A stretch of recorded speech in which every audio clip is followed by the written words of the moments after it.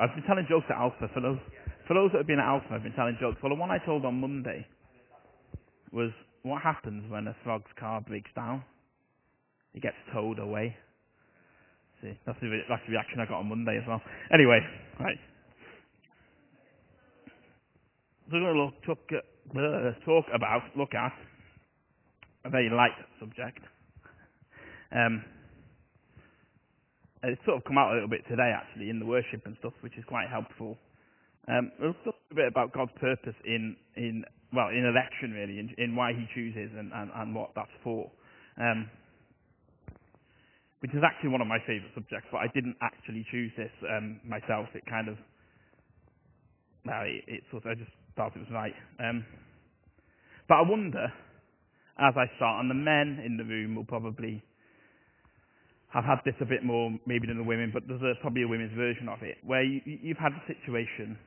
I'll spell the story out for you so you can imagine, where you're on the football pitch. If you go back to school, I suppose you might need some pastoral care after this, bringing up old kind of memories. But you're on the football pitch, and the teacher gets you all in the row, and he picks like the two best footballers or whatever, and then they've got to pick from the lower people. I'll have him on my team, and then the next one says I'll have him on my team, and I'll have him on my. How many of you? No, don't put your hands up. But I wonder how many of you were the last person. I always was. Thank you, Dylan. Dylan's honest there. I just say don't. But I was always the last person left. And when I got put on the team, you hear the sigh of the whole team. Oh, it's him. And I wasn't good at football. I never have been. I'm still not. I can't stand it. But I was always the last person to get chosen. So I'll pray for you later if that's you. But it's good news. Because God has called and chosen all of us. Ephesians 1:4, He chose us in Him before the creation of the world to be holy and blameless in His sight. So God has chosen you and me. But this kind of doctrine, this idea of election and God choosing people is quite contentious, really. There's a lot of debate, and I'm not going to go into all the theological debates and stuff because we'll be here all night. But there's a lot of debate about this, and some people will say God chooses a group of people, and you join that group of people, and you're part of His chosen. And other people will say God chooses individual people for salvation. And there's kind of a truth to both in some way, actually, as I hope we'll see. But what gets lost as we think about this is why God chooses. And there's a sort of a mystery to it in a lot of ways. But there's also this idea that God chooses us to fulfill His purpose in the world. He chooses us to follow His plan and purpose, bring His light, bring His life. And I just want to go through really from the Old Testament. It's kind of a bit of an overview really, from the Old Testament into the New, looking at why God works this way. What is His plan and purpose? Why did He choose you? Why did He choose us? And there's essentially three kind of stages of God's plan and purpose in the world, and how his purpose for choosing works out in the world as we go through from the Old Testament to today. He has a chosen nation, a chosen man, and a chosen people.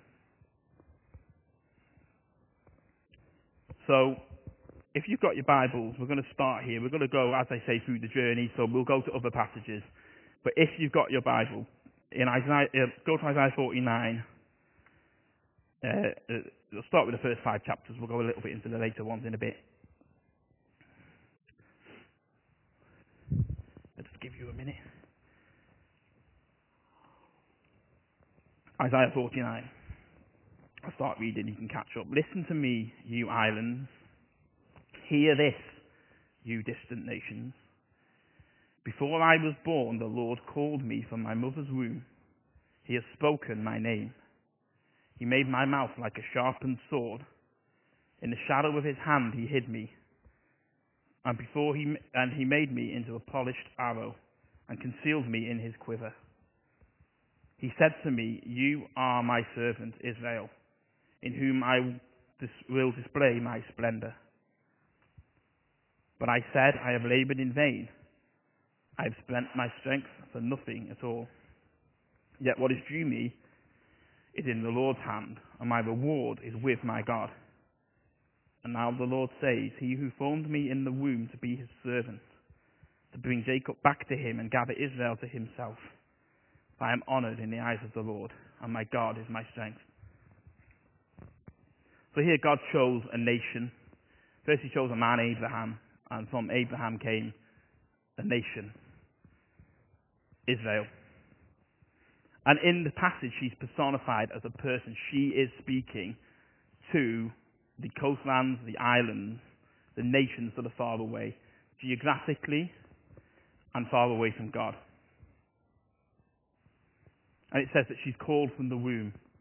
Israel is called from the womb. Before the nation was born, she was in the heart and mind of God to fulfill his purpose, to bring life to the nations. And there's this kind of language of this sort of intimacy. She's in God's hand, but there's also a kind of battle thing. She's like an arrow, a bow and arrow. So Israel is called to display his splendor and his glory and his light to all nations. But Israel's story is a tragic story. We quite like tragic stories. Really, like Romeo and Juliet is a tragic story. It's a love story that ends with tragedy. Spoiler alert: they can't marry each other and then they end up dying. If you don't know Romeo and Juliet, then you really haven't been around much. But that's what happens. But it is a tragic story. Instead of being a great victor in the hand of God, this is what it says a bit. Actually, it's not later, it's in the passage I just read. It says, "I have labored in vain and spent my strength on nothing at all." So instead of fulfilling her call to be a light to the nations, she disobeys God. She lives like the nations around her, follows their kind of way of thinking, worships their gods, and they're taken away into exile. Israel. They're taken away into exile to another nation, to Babylon, and Judah, part of Israel, is taken to, I can't remember where it is, Assyria? Come on, who knows your history?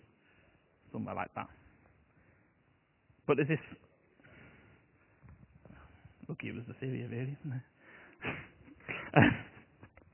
For those who in Scotland, it wasn't Scotland. And so, but they go away into exile into this, and it's this dark place for the nation, because God has got this purpose for them. You are going to be a light to the nations to fulfill my plan and purpose. The Gentiles will hear about God, the God of Israel, through the nation. So they go into this really dark place, this exile. And there's this psalm by David, which some believe is used by the exiles while they're away from God. Psalm 40. "I waited patiently for the Lord. He turned to me and heard my cry. He lifted me out of the slimy pit, out of the mud and mire. He set my feet on a rock and gave me a firm place to stand. He put a new song in my mouth, a hymn of praise to our God. Many will see and fear the Lord and put their trust in him. Blessed is the one who trusts in the Lord, who does not look to the proud, to those who turn aside to false gods, which is what I have done. Many, Lord my God, are the wonders you have done, the things you have planned for us. None can compare with you. Were I to speak and tell of your deeds, they would be too many to declare. Sacrifices and offerings you did not desire, but my ears have opened. Burnt offerings and sin offerings you did not require. Then I said, here I am. I have come. It is written about me in the scroll. I desire to do your will, my God. Your law is in my heart. I will proclaim your saving acts in the great assembly.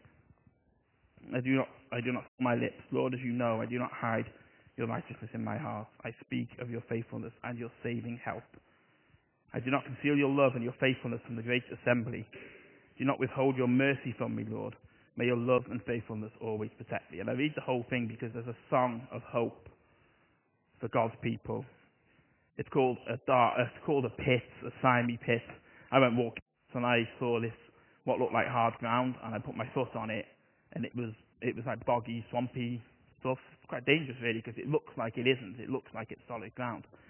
And it went all up my leg, and I had to drive home with a wet leg, and both my legs, I can't remember. And it was a slimy pit, but it is really dangerous because I could have gone under, actually.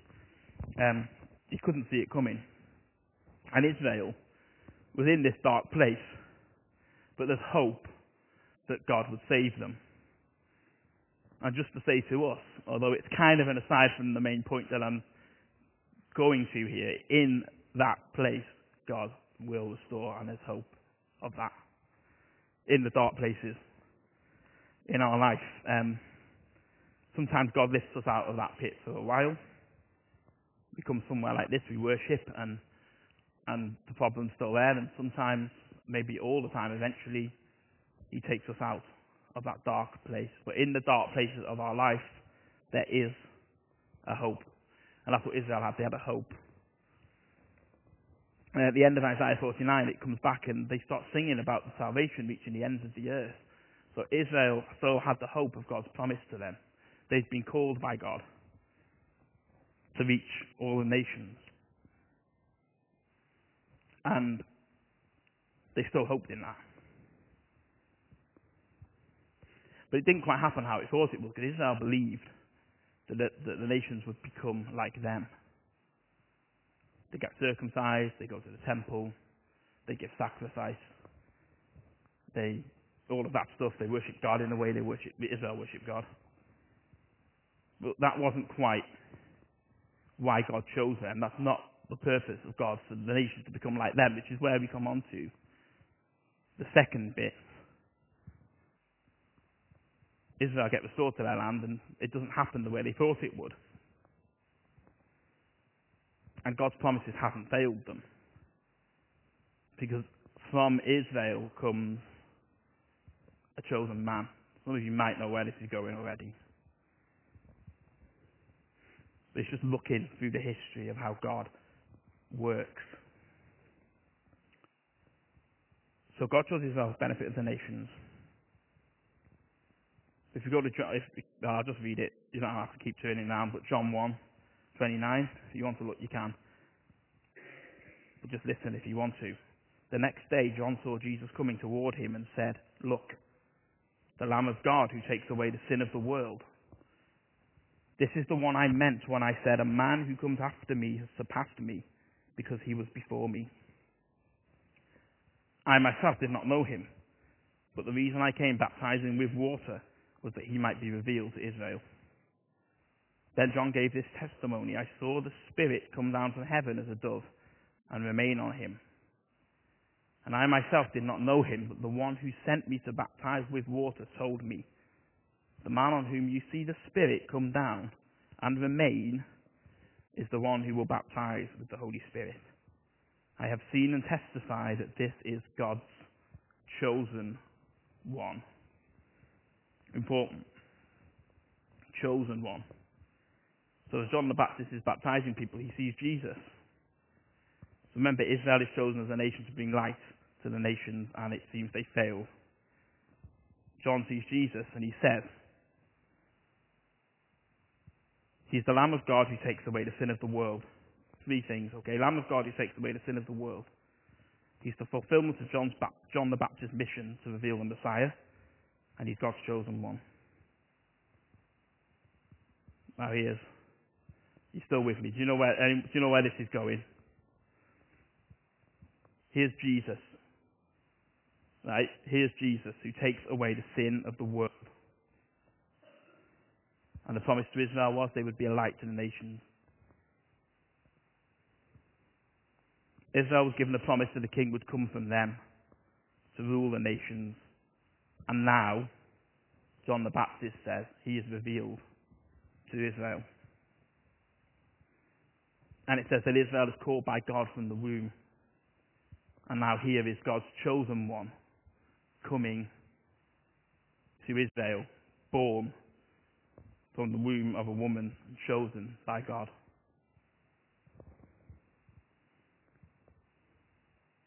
And so, this is where a little bit to the jigsaw.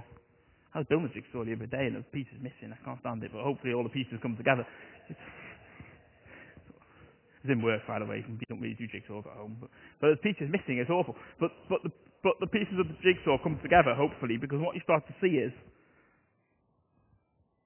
Jesus is the fulfillment of God's call to Israel. Okay? He is Israel personified, essentially. What Israel was called to be, a light to the nations, Jesus is. God kept his promise to them. He's called them for a purpose, and he has fulfilled that purpose through Jesus. And he's the ultimate one that is chosen by God. See where it goes? It goes through a whole nation down to a man. God's plan to bless the nations.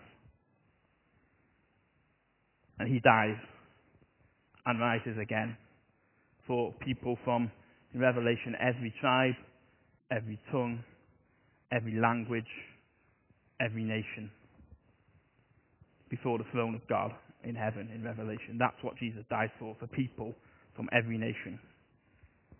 And so the promise and purpose of God for choosing his people, Israel, is fulfilled through Jesus.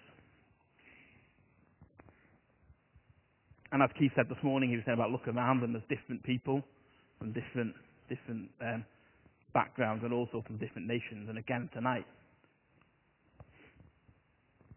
there is many nations here because of Jesus.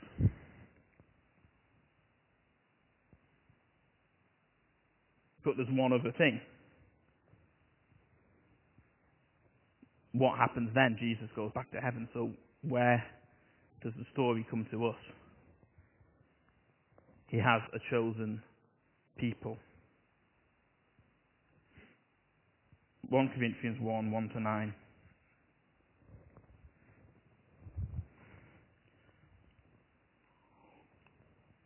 Paul, called to be an apostle of Jesus Christ by the will of God, and our brother Sosthenes, to the church of God in Corinth, those sanctified in Christ Jesus and called to be his holy people, together with all those everywhere who call on the name of our Lord Jesus Christ.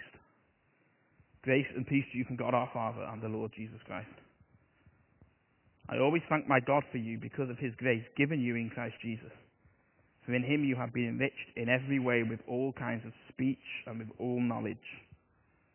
Thus God confirming our testimony about Christ among you. Therefore you do not lack any spiritual gift as you eagerly wait for our Lord Jesus Christ to be revealed. He will also keep you firm to the end so that you will be blameless on the day of our Lord Jesus Christ. God is faithful who has called you into fellowship with his Son, Jesus Christ, our Lord. You see where this is going? God's purpose in calling Israel was to be a light to the nations. Through Jesus, that light has come, and now we are called to continue that purpose. If you go to the beginning of Acts, you don't have to go there, but it says, in the first book I wrote of the things that Jesus began to do and teach. And Acts is about the church, so it's kind of the church continues that purpose of Jesus. And in that passage, the call is used again 3 times. Twice about the church and once about Paul himself being called as an apostle.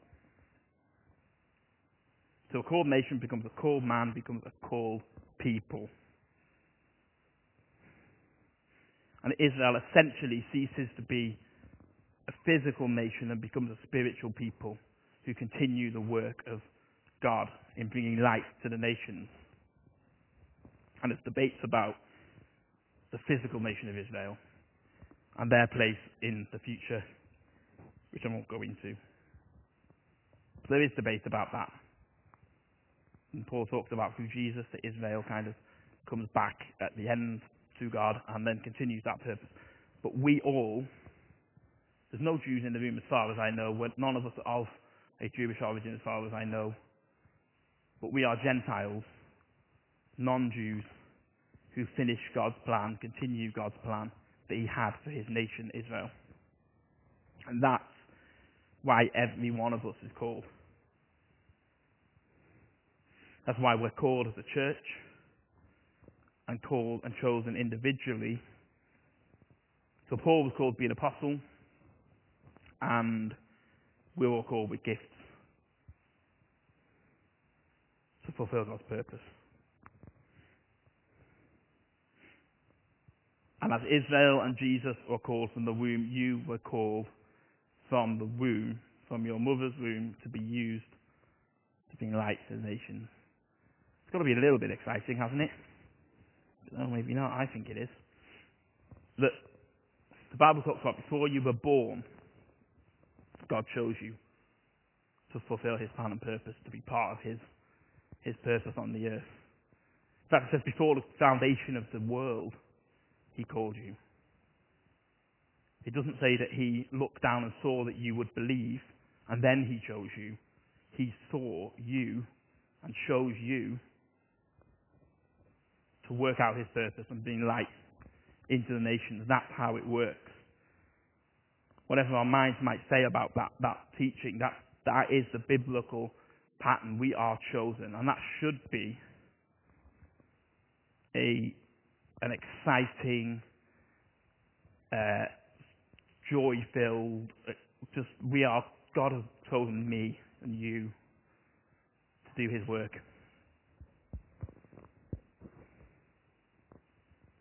To bring light to the nations. I remember Bex, you were saying to me, you didn't know I was going to say this, but you were talking about this a little bit the other day, and Bex's view on it is, you wouldn't be here, do you mind me saying this, that you wouldn't be here if you weren't chosen by God. And that's part of Bex's story, that she knows God's chosen her because she wouldn't be here if he hadn't. And he's called you for a purpose, and all of us. And we've all got stories of how we came to know Jesus and where we came from. All just to show his glory. And that's where we find ourselves in Chester. Like, Chester may have existed as a little Roman city at the time Jesus was around. I don't really know the timeline of it. But there wasn't Christians in Chester when Jesus was on the earth, and certainly not when Israel was supposed to fulfill his purpose. And yet here we are in Chester, a bunch of people who are different, called by God, filled with his Spirit, and empowered to go. And so, that's what we're called to do. But I just want to emphasize it. We can get evangelism wrong, we can get the idea of this wrong. It's not just, it is about telling people about Jesus. But I've heard so many people say, you need to be talking about Jesus. Always be telling people about Jesus. But he has filled us with his Spirit. And as we go into Chester and the places that we come from outside of Chester and work and school and all the places we go, putting him at the centre, we are bringing light, the light of Jesus, to the places where we are. Fulfilling his plan and purpose for us. That is amazing. That is amazing. Why would God call us? Partly this is why. So we're compelling people to come by loving Jesus, centering on him, by his grace. And that's important, by his grace. Again, I was talking to Mark the other day about grace. Mark's really been captured by some stuff about grace for a while, haven't you? And it's that thing of we do it by grace, not because we're told we have to. But everywhere we go, we're bringing light. And guess what? We'll fail. It's great, isn't it? We will fail like Israel did. We've got to be honest about this. We fail. I go into work sometimes and I just try and just be me. I just be a Christian in work. I don't try too hard, but people know I'm a Christian. And sometimes I'll be really good and helpful and love people. And another time someone annoys me and I'll moan about them for a bit to my other colleagues in work and be like, oh, look at that thing he said to me now. Which is stupid. And then I realise and I think, no, you don't do that. That's not how we work. But that's okay. We fail. But not completely like Israel did. Because he doesn't let us go. He doesn't drop us. He continues to use us for his purpose. And we can share his victory and his life and his love and his gospel through our lives to our world. I just want to pray. I'm stopping there. That's it. I'm going to pray. Yeah? I want to pray for you. And with you. Yeah. Thank you, Lord, that you have chosen us. And as we look over history and we see your plan and purpose coming to bear, we see a nation, we see Jesus, and we see us as part of that plan. Thank you, Lord, that you would choose us to be part of your mission, of your plan. And I pray for grace on every one of us, and for the power of your Holy Spirit on every one of us, to go to the places where you've placed us, and to bring your presence, and your word, and your truth. Some of us are called to go further afield. Some of us are called, like Recruit and Nantwich, to do church planting, missionary, all that stuff. But right where we are today, in our workplaces and our studies and fill us with your spirit. Empower us to bring your light into the places that we are going. Thank you that you've called and chosen us to belong to you. Before we did anything that was worth anything. We worship you, Lord. We thank you.